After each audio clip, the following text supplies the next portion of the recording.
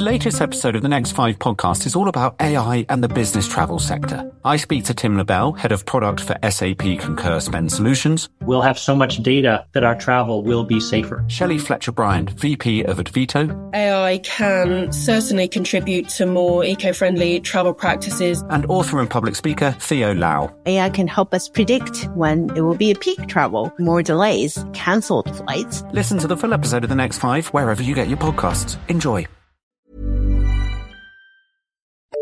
The FT.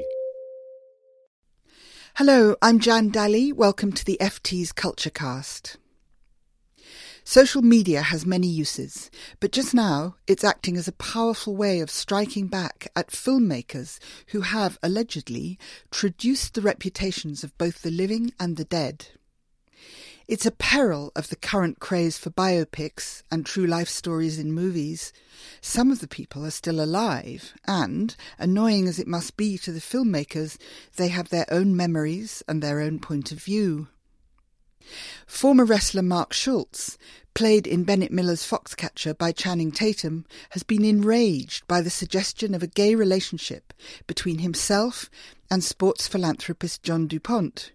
And his twin-pronged assaults on Facebook and Twitter have been enhanced by some very colourful language. Meanwhile, a former girlfriend of Jimi Hendrix is furious that Jimmy, All Is By My Side, made in 2013 but just out on DVD, shows the great musician walloping her over the head with a telephone. She claims that no such thing ever happened. There are many such stories. It's Oscar season and the stakes are high.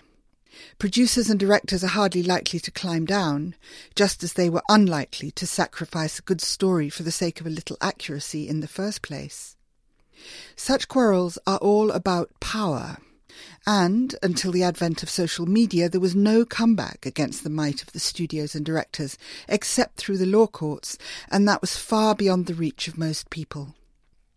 One of Schultz's belligerent posts took this up directly, saying he was, quotes, calling out the only man, i.e. Miller, who has had decision-making power concerning my image and legacy.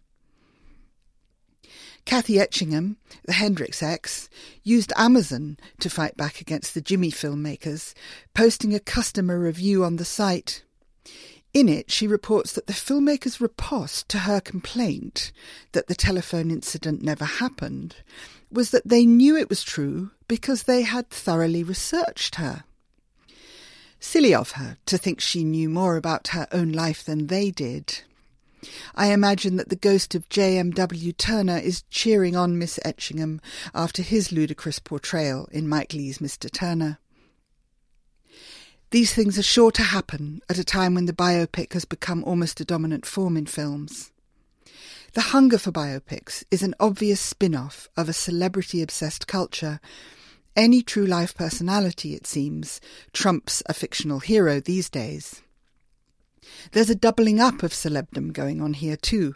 Once it was enough to venerate a famous film star playing a role, probably a fictional role, but now this is ratcheted up into fame on fame.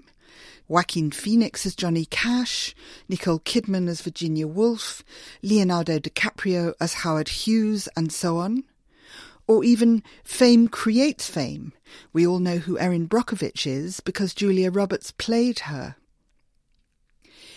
Celeblust, of course, loves the dark side. It's not enough, in much of our idiotic media, to pump reality TV non-entities up to dramatic proportions. They have to fall from their heights as well. Otherwise, where's the fun? And truer heroes must do the same.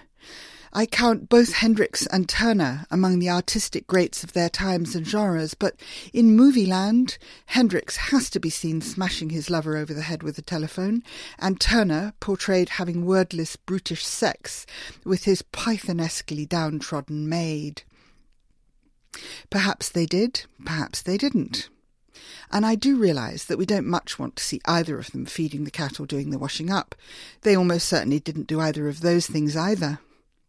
The point is, surely, that real life, however dramatic, rarely provides a narrative as satisfying as well-made fiction can.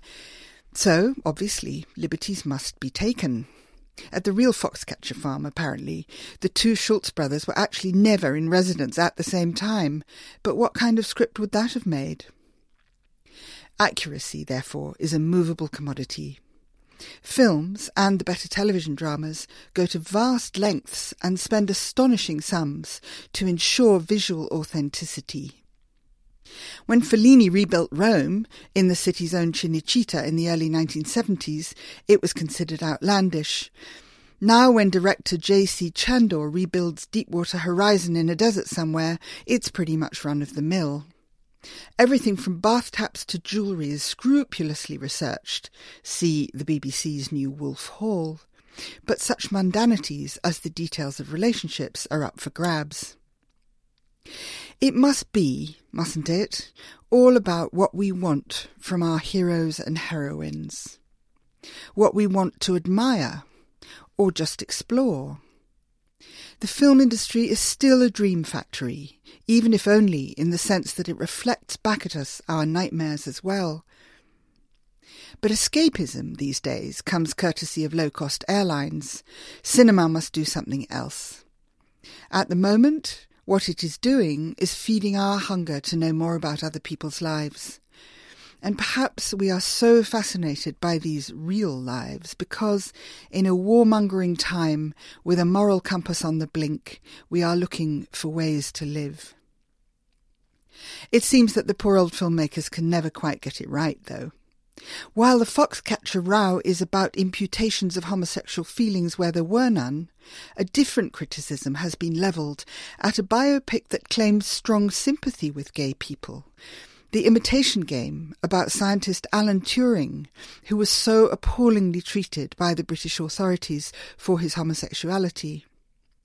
This one's good intentions didn't pass muster with the New York Review of Books' Christian Carroll, however, who declared last week that Benedict Cumberbatch had portrayed Turing as just the sort of mythological gay man, whiny and weak, that homophobes love to hate. You can't win 'em all. For more downloads, go to ft.com/podcasts. The latest episode of the Next 5 podcast is all about AI and the business travel sector. I speak to Tim Labelle, head of product for SAP Concur Spend Solutions. We'll have so much data that our travel will be safer. Shelley Fletcher-Bryant, VP of Advito. AI can certainly contribute to more eco-friendly travel practices. And author and public speaker Theo Lau. AI can help us predict when it will be a peak travel, more delays, cancelled flights. Listen to the full episode of the Next 5 wherever you get your podcasts. Enjoy.